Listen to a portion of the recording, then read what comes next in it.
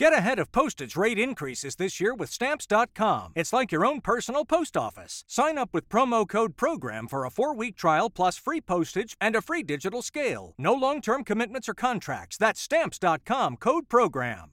Every team, every topic, everywhere. This is Believe. Welcome back to Believe in Mavs, but this time it is not just Believe in Mavs. It is also Believe in Bulls, a little crossover show, reaction to last night's game between the Mavericks and the Chicago Bulls. I am joined by Nick Schultz, host of Believe in Bulls. He co-hosts that with CJ Watson. Go check out their feed. Make sure to see all the coverage that they do on the Bulls a little bit more in depth. But this show, you got both sides of it. You got two guys that'll try and be as impartial as they possibly can. Schultz, what's up, dude? How are you? What's going on, Das? How you doing, man? Thanks for having me. Well, I've got the big smile on my face, which is norm for me, but also because of last night. I smile through the pain. Yeah. The Texas Rangers win the World Series. That was a huge deal. The Dallas Stars won, and of course, the Dallas Mavericks won another. It's a hell of a night for you. It was a hell of a night for the DF Dub, for the 2-1-4, and we'll talk and we'll focus on the Mavericks, of course, in this game against the Bulls. The Mavericks are one of the only remaining undefeated teams alongside the Boston Celtics. The Minnesota Timberwolves beat the Denver Nuggets last night, which I think a lot of Timberwolves fans were probably like, yeah, you saw what we did last year in the playoff series. We actually have a really good game plan against this squad. For another podcast, go check out our Nuggets or Timberwolves shows that are out there. But the Mavericks are undefeated. They're 4-0. The Chicago Bulls are 2-3. It was technically a clutch game. I'll ask for your initial thoughts, but my first reaction to this game is, while it was a clutch game and a clutch win for the Mavericks, I felt like I was slightly dissatisfied because they should have opened this game up at any given point throughout the night, especially in the second half. Tough to do that in the first half when Zach LaVine is shooting and playing how he was. But what were your initial thoughts on the game last night? Well, the Bulls still can't shoot. That's pretty much proven. Yeah. Like, I feel like they were also allergic to rebounding because the Mavs had 24 second chance points, which that cannot happen against any opponent, let alone a team that has Luka and a red hot Tim Hardaway. And for some reason, Grant Williams just decided to have a night. So it was unimpressive from the Bulls. I used it the last couple shows. I say it's better to be lucky than good sometimes. The luck seems to be kind of not there every game. They got lucky when Caruso hit the shot to win the first game of the year against Toronto. I feel like they got kind of lucky when they beat the Pacers because they only shot 17 threes in that game. I cannot believe they won a game where they shot 17 three-pointers. And this game, no Kyrie Irving, felt like an opportunity. You shut down Luka for the most part, and you let other guys beat you. Yeah. And you still can't rebound. That was my biggest takeaway. Like, I had a bad taste in my mouth after this game because it felt like they had so many opportunities, but story last year, story this year, couldn't capitalize. Yeah, and I felt the same way about the Mavericks' rebounding opportunities or lack thereof in the first half, right? There was that one possession, I think it was in the second quarter, where the Bulls wrangled in 5 offensive rebounds, but exactly to your point, they didn't capitalize, right? And there were 2 offensive rebounds that the Mavericks got late in the fourth quarter from Derek Lively, the Rook, already making a massive impact. I love that kid. So good. Kicks it out to Tim Hardaway. Tim Hardaway capitalizes and knocks down those threes. I will say, just in the Maverick side of things, offensively, I want to tip my cap to the Bulls and Billy Donovan because I thought that the game plan, the defensive game plan, the doubles 30 feet away from the basket, they really, really worked well, at least for what they wanted to do. Now, the thing about the Mavericks, when you're playing them, Grant Williams shot the ball really well. So did Tim Hardaway. Josh Green, not so much. Seth Curry shot well. Derek Jones shot well, right? In a little bit of a revenge game for him. Yeah, it's a nice revenge game. I didn't have that on my bingo card last night at all. But those opportunities that those spot-up shooters get for the Mavericks, for the most part, are wide open. Like, wide open. So I know that is the game plan, but they are professional shooters. They are professional basketball players. They should be knocking down those shots. So it was absolutely an awesome affirmation for me offensively to see that happen. And not only were they hitting those shots, but I thought that they were making the right decision. So it's either, this is what you have as a spot-up shooter. These kind of 4 things available to you. You either take the shot as soon as it gets into your hands, you pump, sidestep, and take that 3. You pump, and dish to the other guy that's open on the wing if you're in the corner, or you pump and go and maybe take a dribble pull up, which is what Seth Curry did. And I thought almost every single time the Mavericks others were in that opportunity, they capitalized, which is huge. See, here's my thing with the way the Bulls game plan. I thought it worked because you want the goal without Kyrie. You need to get it away from Luka. Right. Don't let Luka get hot because he's going to win the game single-handedly. I thought they did that, but their perimeter defense. This is a regular thing when CJ and I record. We're doing twice a week now. It's every day we're talking about the perimeter defense because Grant Williams and Tim Hardaway both made 7 threes. You can't have two guys make 7 threes. I understand the game. Just force them off the line and make them do something else. Exactly. Yeah. Exactly. Like not all of them were open. Some of them were like they were tough shots, but you still 2 guys combined for 14 threes. Like that's just the defense, the ratings and everything. Their Bulls are middle of the pack. They're solid. 3-point defense though, just looking at the eye test, it hasn't been good. And I don't know how to change it. But the Mavs did the right thing. It was someone else has to beat you besides Luka. You got someone else to beat them. Right. And there they are now, undefeated, 4-0. And for the Bulls, it's another opportunity. They had opportunities to put their foot on the gas and not look back. And they didn't. I also feel like Nikola Vucevic has lost all touch from 3. Like, I don't know what happened. He's lost all touch outside of like the garbage time 3 he made. Right. Well, to his credit, he did rebound the ball very well. And obviously, while he didn't have the touch from the 3-point line, he does within, that kind of 8 to 14 feet is his sweet spot. And he never misses on that floater. But he had a big 3 in the fourth quarter that would have either tied the game or brought it within one possession, and they just missed it. And that he hasn't shot the ball well from 3 all year. And I'm like, I wouldn't have given the ball to him in that spot. Right. But he had the open look. I get you have to take it, but I've had a shoot mentality with this team. I need to rethink that after that sequence with 5 missed threes.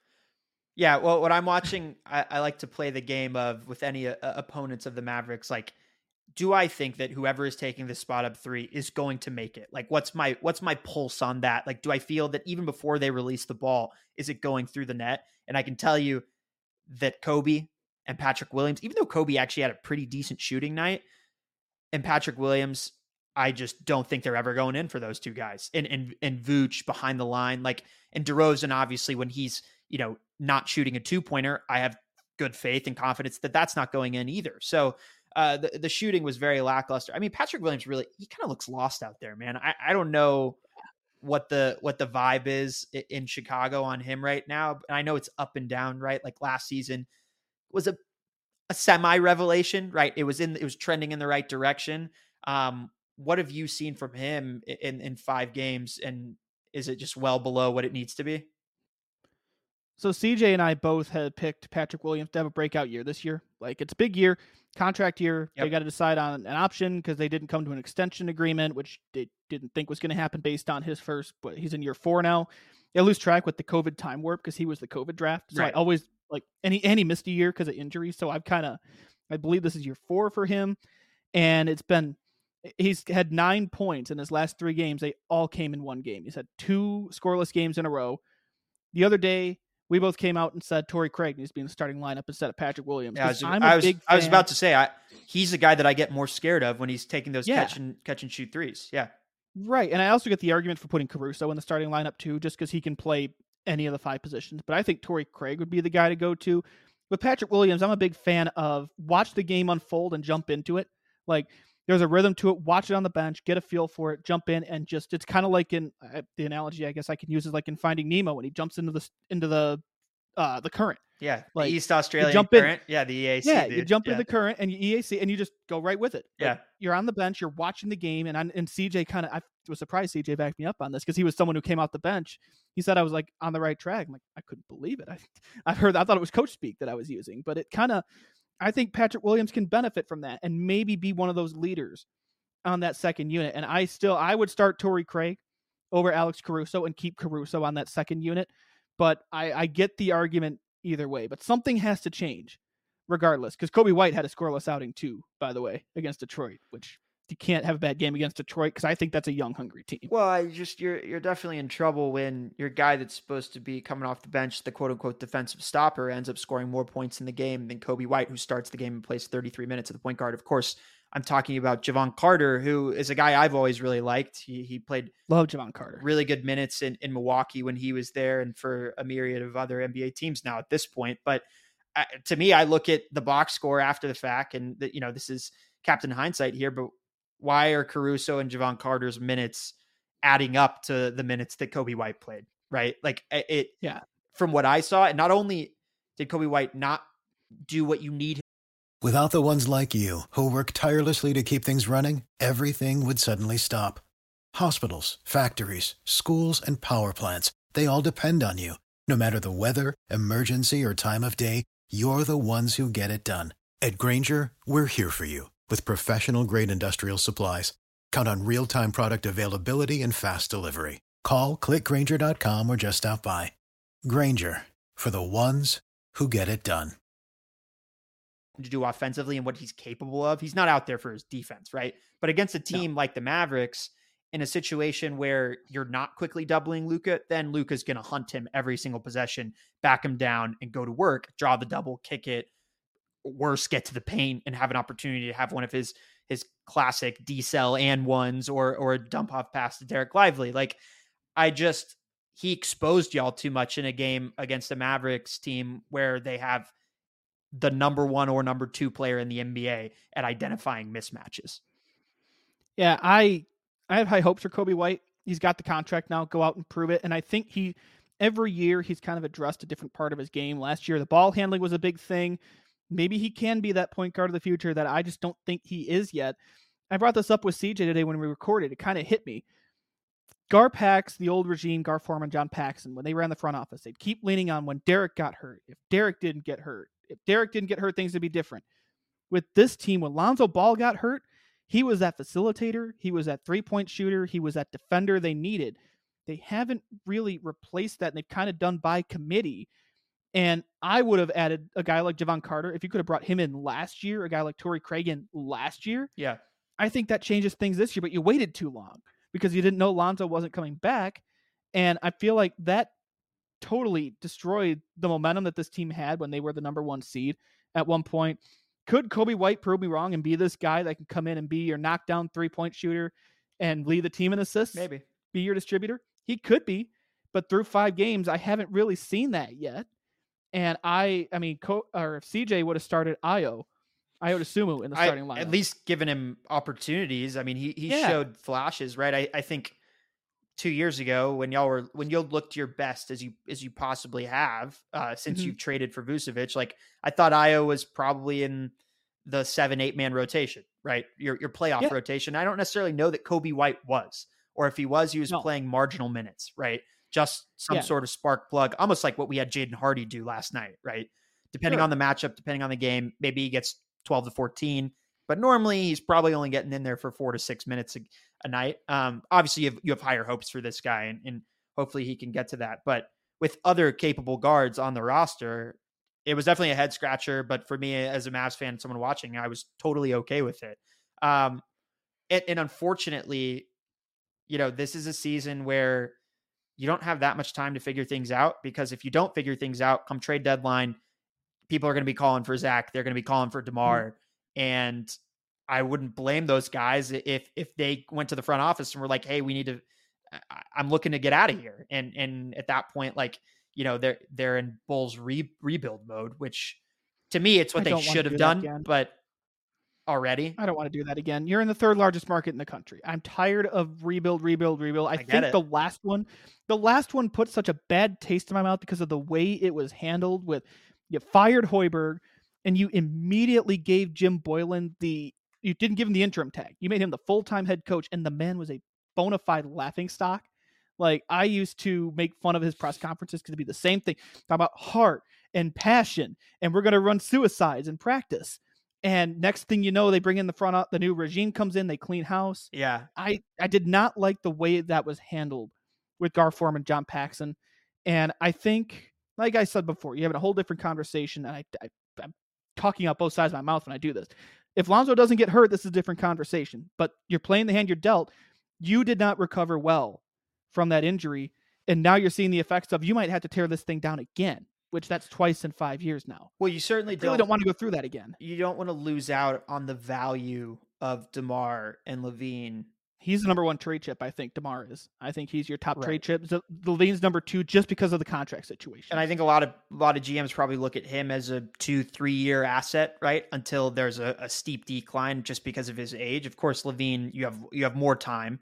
But the problem right now is we're talking about Io, we're talking about Kobe and Patrick Williams, is if you want to remain competitive, Levine and DeMar DeRozan have to have the touches on this team. Right. And that's what we saw in the first so half. Is Vucevic. And Vooch would be third on that list, on that pecking order. That's what we saw in the first half, and how the Bulls were able to stay in it. And I think, a lot of discourse about the Dallas Mavericks this season is, can they defend better, right? And I saw a bunch of chatter just on Mavs Twitter at halftime that was like, oh my gosh, classic, like Zach LaVine torching them again. And then a lot of other people on Mavs Twitter kind of, chirping back, being like, no, you don't understand. And clearly you're not watching the game, because Zach LaVine is hitting tough shots right now. These are contested threes, and that's normal for Zach LaVine. He's that high prowess of a scorer. But he's a high volume scorer. DeMar is a high volume scorer. And so it's a shame to see how this is kind of counterintuitive, right? For the plan for the future and what you want to do now. And if you want to win games, which of course you do, and of course those two guys do, they have to get all the touches, and they should be the ones that are putting the shots up. But then of course that curbs the development of the younger guys on the team, which is just, it's a bummer. It's not the situation you want to be in as a franchise. No, and I think Billy Donovan's falling victim to a bad roster makeup.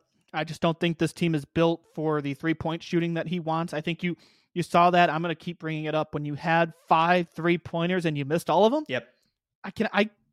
In 2023, how is that possible that a team gets 5 3-point looks and misses all of them in one possession? Like open looks though, too. Like, right. Yeah. Right. Yeah. I'm not talking like contested threes. The Mavericks were just waiting for you to hit one. They were kind of like, we're done with this possession. Can we move on with the game? Yeah. You got it handed to you on a silver platter going, here, go ahead and score. Right. And you kept missing.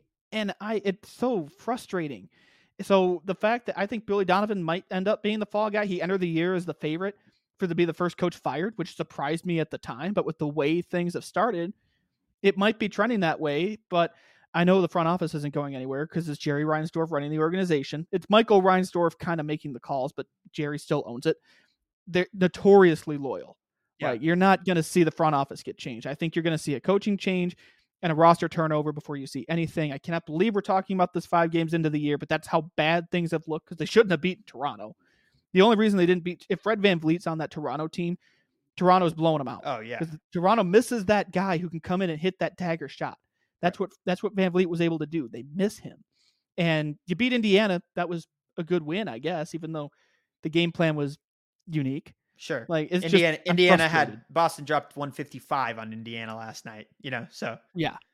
Although we're at the point in the NBA season where it's like, look, like I'm not going to say like, oh, this team beat this team, but didn't beat that team. Like that's unfair. It's so early. People are still finding their sea legs. And also the NBA is so deep. There's so much parity. There's so much talent in the league right now that you can't give any night off. Like you just can't. And like, this is why when you're a Bulls team that's kind of in the middle and you're playing a Mavericks team without Kyrie, you have to win that game. And as me, as a Mavs fan looking at that, I see this game, I see us playing impressively without Kyrie on the floor. There was one moment where we had, I think, like Hardy, Exum, Josh Green, who, like Patrick Williams, this needed to be the year where he kind of took the jump, right? He just got the 3 for 41 contract. And he's been pretty mediocre, but the good thing about the Mavericks roster, and you can say as much as you want to besmirch it, but Nico Harrison has done such a good job in bolstering it up as much as he could with the available assets that he had, that we can hide Josh Green in certain games, and we can roll with Tim Hardaway, and we can roll with Grant Williams and Derek Jones Jr. and Dante Exum if those guys are playing better. And we don't have to force Josh Green into becoming this thing that maybe he's not ready for. And I hope in the middle of the season, I'm eating my words a little bit here, and he catches stride and looks like a different player. But that's a luxury that the Mavericks have that the Bulls don't have. And for the Mavericks to win another game without Kyrie, it makes me feel like they are asserting themselves as a more legitimate on the edge contender, potentially, right? Everybody's a tier down from the Celtics and the Nuggets, in my personal opinion. I'd throw the Bucks in there too, but I get what you're saying.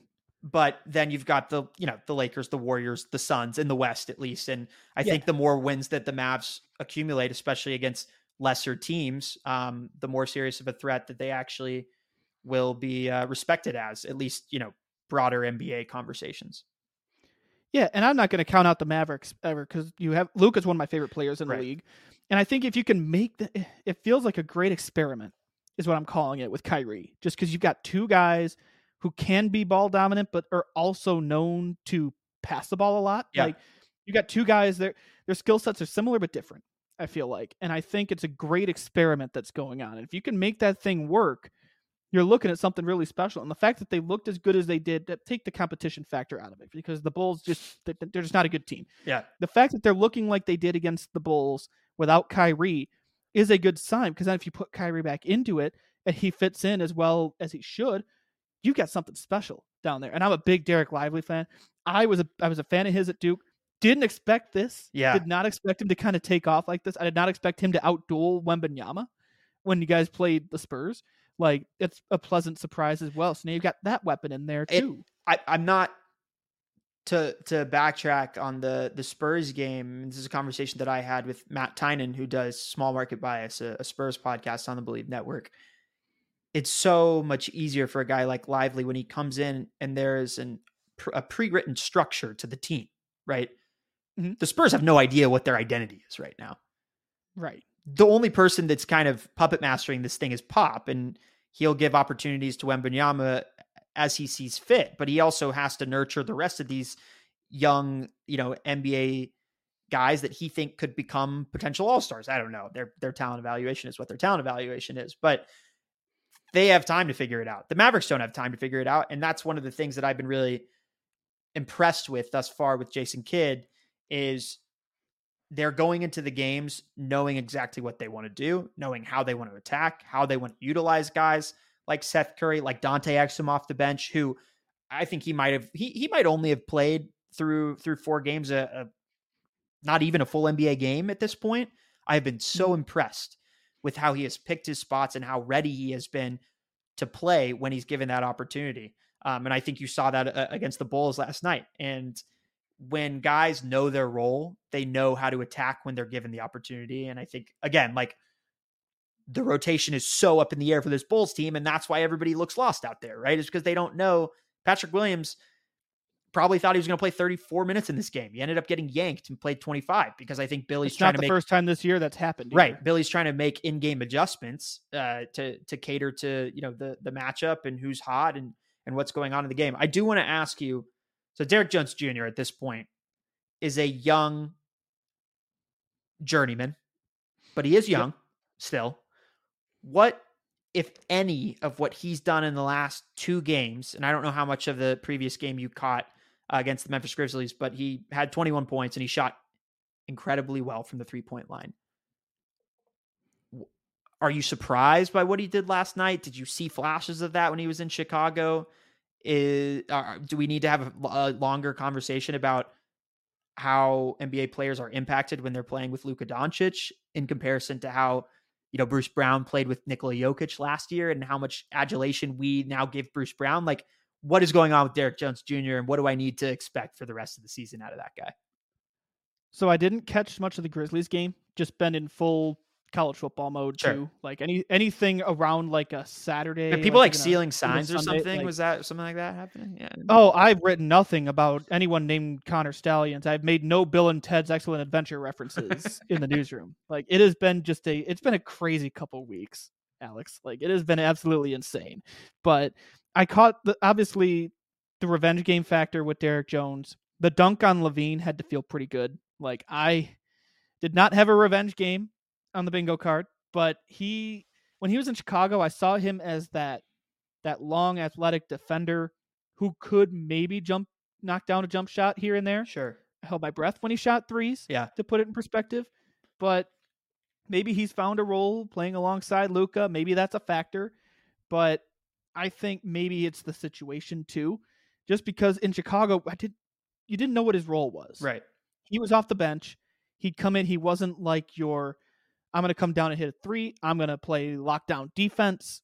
He was just kind of part of that bench unit.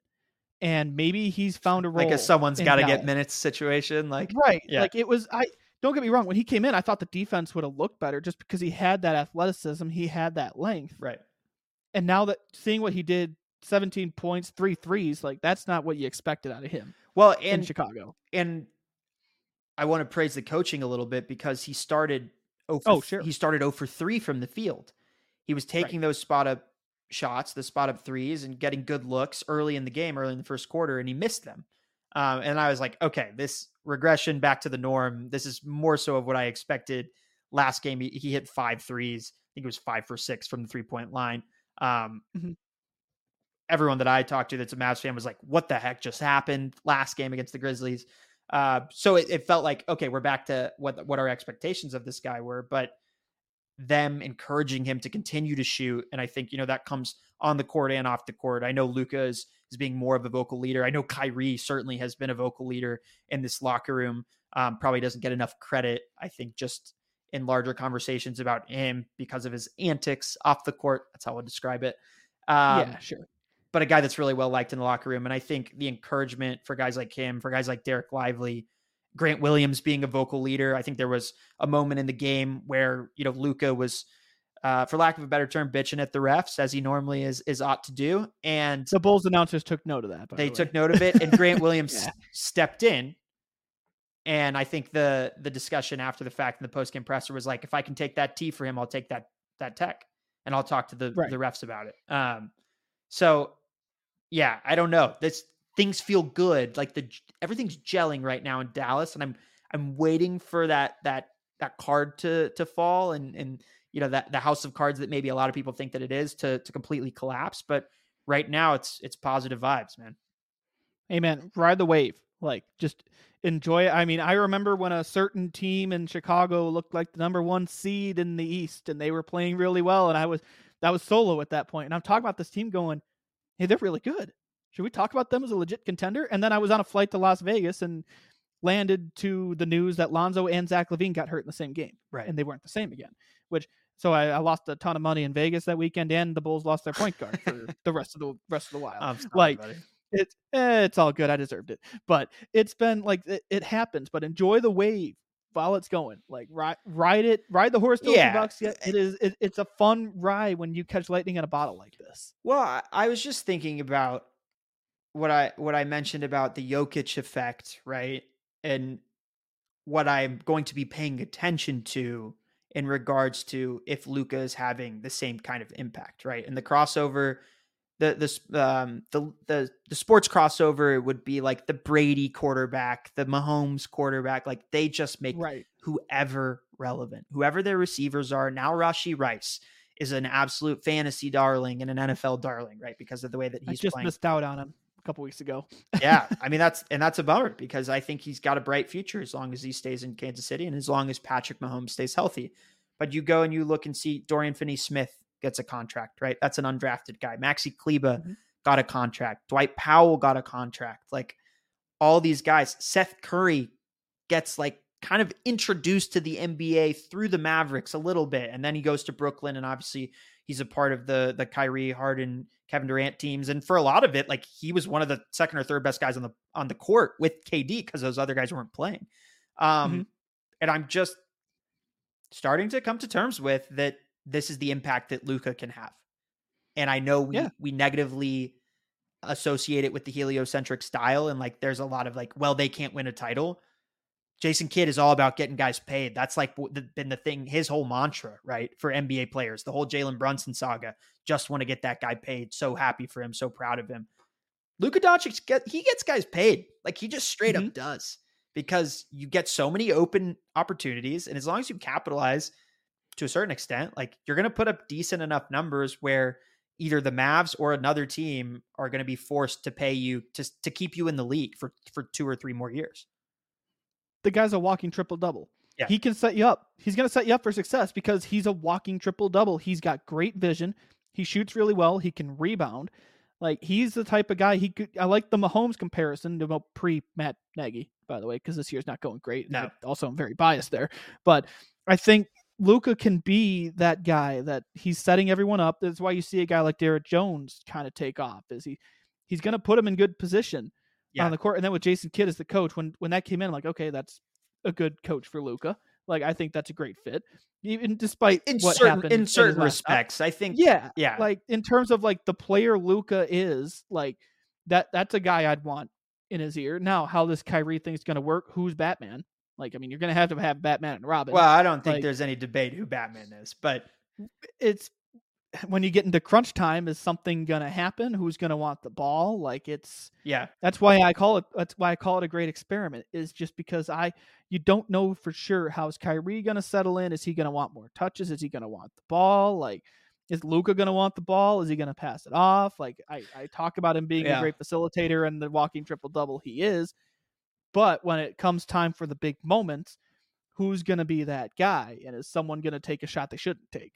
Like, I think of it as Zach LaVine and DeMar DeRozan I have a similar conversation with. Sure. DeMar should be the number one option, but Zach's getting paid the most money as your 3-point shooter. So yeah, that's part of the I think the one apples and oranges, but it kind of I think the one distinction there is that DeMar DeRozan is a Hall of Famer.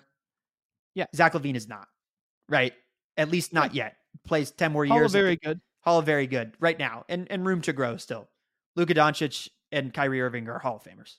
And they have to buy in together with getting satisfied with either one of them taking an opportunity at the end of the game and taking a good look. It's just about, are we making the right play? Right? You have to, the old LeBron adage, right? It was like, he didn't want to take the shot, but he always made the right play. And a lot of people were always like, well, he doesn't have that knack, that Jordan in him, that he wants the ball, that he always wants to take that shot. First off, Luka has that. If he wants to take the shot, he will take the shot. I have seen enough step back threes from the left wing last year in as many clutch games as we played. And he missed a lot of them because they were from 37 feet away from the basket, but he will take the shot and he has no problem with it. I think more importantly for me, which I've seen through the first 4 games and maybe the most impressive kind of change in this Dallas Mavericks team, is that they've been engaged defensively in the last 5 minutes of the game, particularly Luka. I don't care if he takes a possession off in the second quarter, the third quarter, but in the last 5 minutes, if he is engaged, he can stay in front of guys, not reach in, not foul. Like we were talking before we got on the air about the Clippers-Lakers game. Paul George fouled out. Norm Powell fouled out. Someone else fouled out, I think, too, in that in OT. I thought it was just maybe the two of them, but that makes a huge impact, right? Oh yeah, Luka being a disciplined, engaged defender in the last 5 minutes. Kyrie will have his moments, and then how much of a difference it's made to have Derek Lively on the court defensively in the last 5 minutes of games too, and that guy making the right decisions. 4 years into the league, and he knows what he's doing with the ball, which is like, yeah. I can't believe he's not having JaVale McGee bonehead plays, but he's not. Yeah. The one who came close to fouling out, by the way, was Westbrook and Zubac. Westbrook had 5. They both had 5. Yeah. They both had 5. Right. Yeah. So, I mean, it's an outsider perspective, definitely with where I stand on Luka and Kyrie working together. You're in the weeds. You watch them all the time. Well, I don't get many Mavericks games. Like I get the Bulls games and national TV, and with working my night shifts with On 3 and especially during football season right now. Yeah, dude, I drink a lot of coffee. It's a lot. Once I get into like December and stuff, like I start getting more in the weeds. Okay, what are other teams doing? Like I start getting a little bit more well versed in what's going on right now. Oh, and again, it's 5 games in. Like there's a lot to be figured out. Oh yeah. Everybody. I love the overreactions. I love the passion. I mean, good and bad overreactions from all different fan bases. You're 5 games in. It's a long season. You never know how things are going to turn out the rest of the way, because the Lakers started off really, really bad last year. Yeah. And all of a sudden they found it, and you saw what happened. Like anything can happen in the second half without LeBron James too. Right. Yeah. So yeah, I think last takeaway of this game, these two teams, unfortunately, I think the performance and what we're gaining perspective wise from the Bulls is probably more on the nose of what they're going to be in 3 months, as opposed to the Mavericks, which it's too small of a sample size to really know whether or not they're a true contender. Kyrie and Luka need to play 15, 20 games before we can start making our real assessments about that. Exactly. But if Kyrie Irving was on the court, I'd have a better sense of where the Mavericks are. Yeah. And that's just because the Bulls game plan was, okay, no Kyrie, let's shut down Luka and other guys beat them. Yeah. Because 2 guys made 7 threes. Who do y'all play? Who's on the schedule next? Y'all have a game tomorrow? Yeah, Friday they've got the Nets to start this in-season tournament, which I'm really intrigued by. I don't know what to expect. CJ and I talked about that at length today. I don't know what to expect from this in-season tournament, but they got the Nets next, and they got the Nuggets on the second half of a back-to-back on Saturday in Denver. Nothing could go wrong there. After we play them, I think, on Friday, right? I think so, yes. Yeah. Which is because you that'll be guys a fun have matchup. you guys have the night game on ESPN. Right. To And- start off the tourney against the Right. Nuggets. They want you to watch that Mavs I don't know Nuggets what to game, expect not the from this Bulls game. Nets. That's fine. That's fine. I don't like when the Bulls are on national TV. So, Yeah. and then they're on NBA TV on Saturday against the Nuggets. I don't. You could ask CJ. Whenever the Bulls are on national TV, my instant reaction is, "Oh, great," because then everybody gets to see what's going on. Hey, how about It's 49-point little Zach different than my LaVine thoughts on game, the game. though, is what you'll take on national TV. He will. He had 51. 51. He'll take it. 51. He had 51 and no points, and they lost the game. I know. By a lot. How do you lose a game? How do you lose a game when a guy goes 51? What was the Like, what was the margin of it? They won by like 20 points, didn't they? against the Pistons? Yeah, wasn't it 15? They lost. No, I'm saying sorry. I'm saying the Pistons won by 15 to 20 Pistons won. points. Okay, I'm like, yeah, I know. I'm like, the Bulls lost that one because Zach had no assists. He went full Kobe Bryant level, like not all score, no passing. I know Kobe passed the ball, but my iPad's having some issues with ESPN. I'm pretty sure it was like 120 to like 105 or something like that. 118, 102. Yeah, it was 16 points. Like, I'll tell you before we wrap here, just a guy on the Pistons, because they're kind of one of my league pass teams. So much young talent on that squad. I love the Pistons. Jalen Duren is awesome. Yes, He's awesome. big fan. The Knicks missed out on him. Yeah. Yes, they did. Like, it's that. These young names you got. Which is it? Asar is the Thompson twin they have. Asar is on. They've got Asar. They've got Jalen Duren. They've got Cade Cunningham. They've got Jaden Ivey off the bench.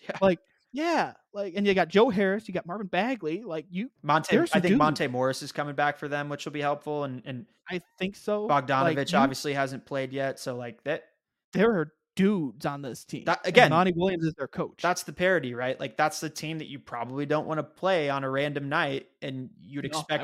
If you're a Mavs team, you'd expect you're going to win, but guess what? You might walk away with an L against that team, and that's just the reality. My pipe dream is the Bulls and Pistons rivalry coming back, but I don't see that happening as long as the Bulls are bad. Okay, we'll move on from the dreary outlook. Positivity going forward for Nicky Schultz and the Bulls. Of course, he and CJ are going to give it to you real. They're going to give it to you straight up. You go check out Believe in Bulls. Of course, you're listening to this on Believe in Mavs, Feltz and Toss. Raymond will be joining me soon, and we're going to talk about, I'm sure, everything that's going on in the league. Luka, Zach LaVine, where Zach LaVine will be headed next is probably going to be one of our topics. Season's already starting. Yeah. But Nick, thanks for joining me, man. Tough luck for the Bulls on this one, but I'm hoping that they get a win on Friday against the Nets. I'm rooting for them. Hey, I'm just glad one of us was happy today. And you know what? I'm wishing all the best to you, man. Enjoy the ride. As long as you're undefeated, if you're number one seed right now. Hey. I know it's 4 games in. Take it and run. Enjoy it. I'm sure people are taking screenshots, bookmarks of all the Mavs fans that are saying, "Oh, look at us undefeated," and they're going to throw it back in our face when the Nuggets are back atop the number 1 seed in the West in the middle of the season. That's it for this time. Believe in Mavs. Believe in Bulls. Thanks, Nick.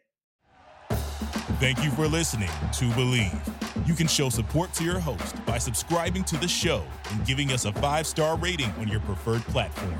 Check us out at Believe.com and search for BLEAV on YouTube. Do you have that one piece of clothing you keep going back to, no matter how full your closet is? Having a versatile, high-quality favorite feels great, but having a whole closet of them feels even better. American Giant puts the quality, durability, and comfort they're famous for into everything you need for your spring days.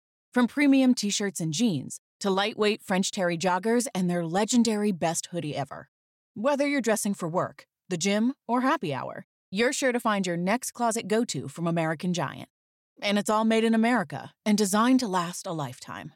Get 20% off your first order at American-Giant.com with code STAPLE20 at checkout. That's American-Giant.com, code STAPLE20.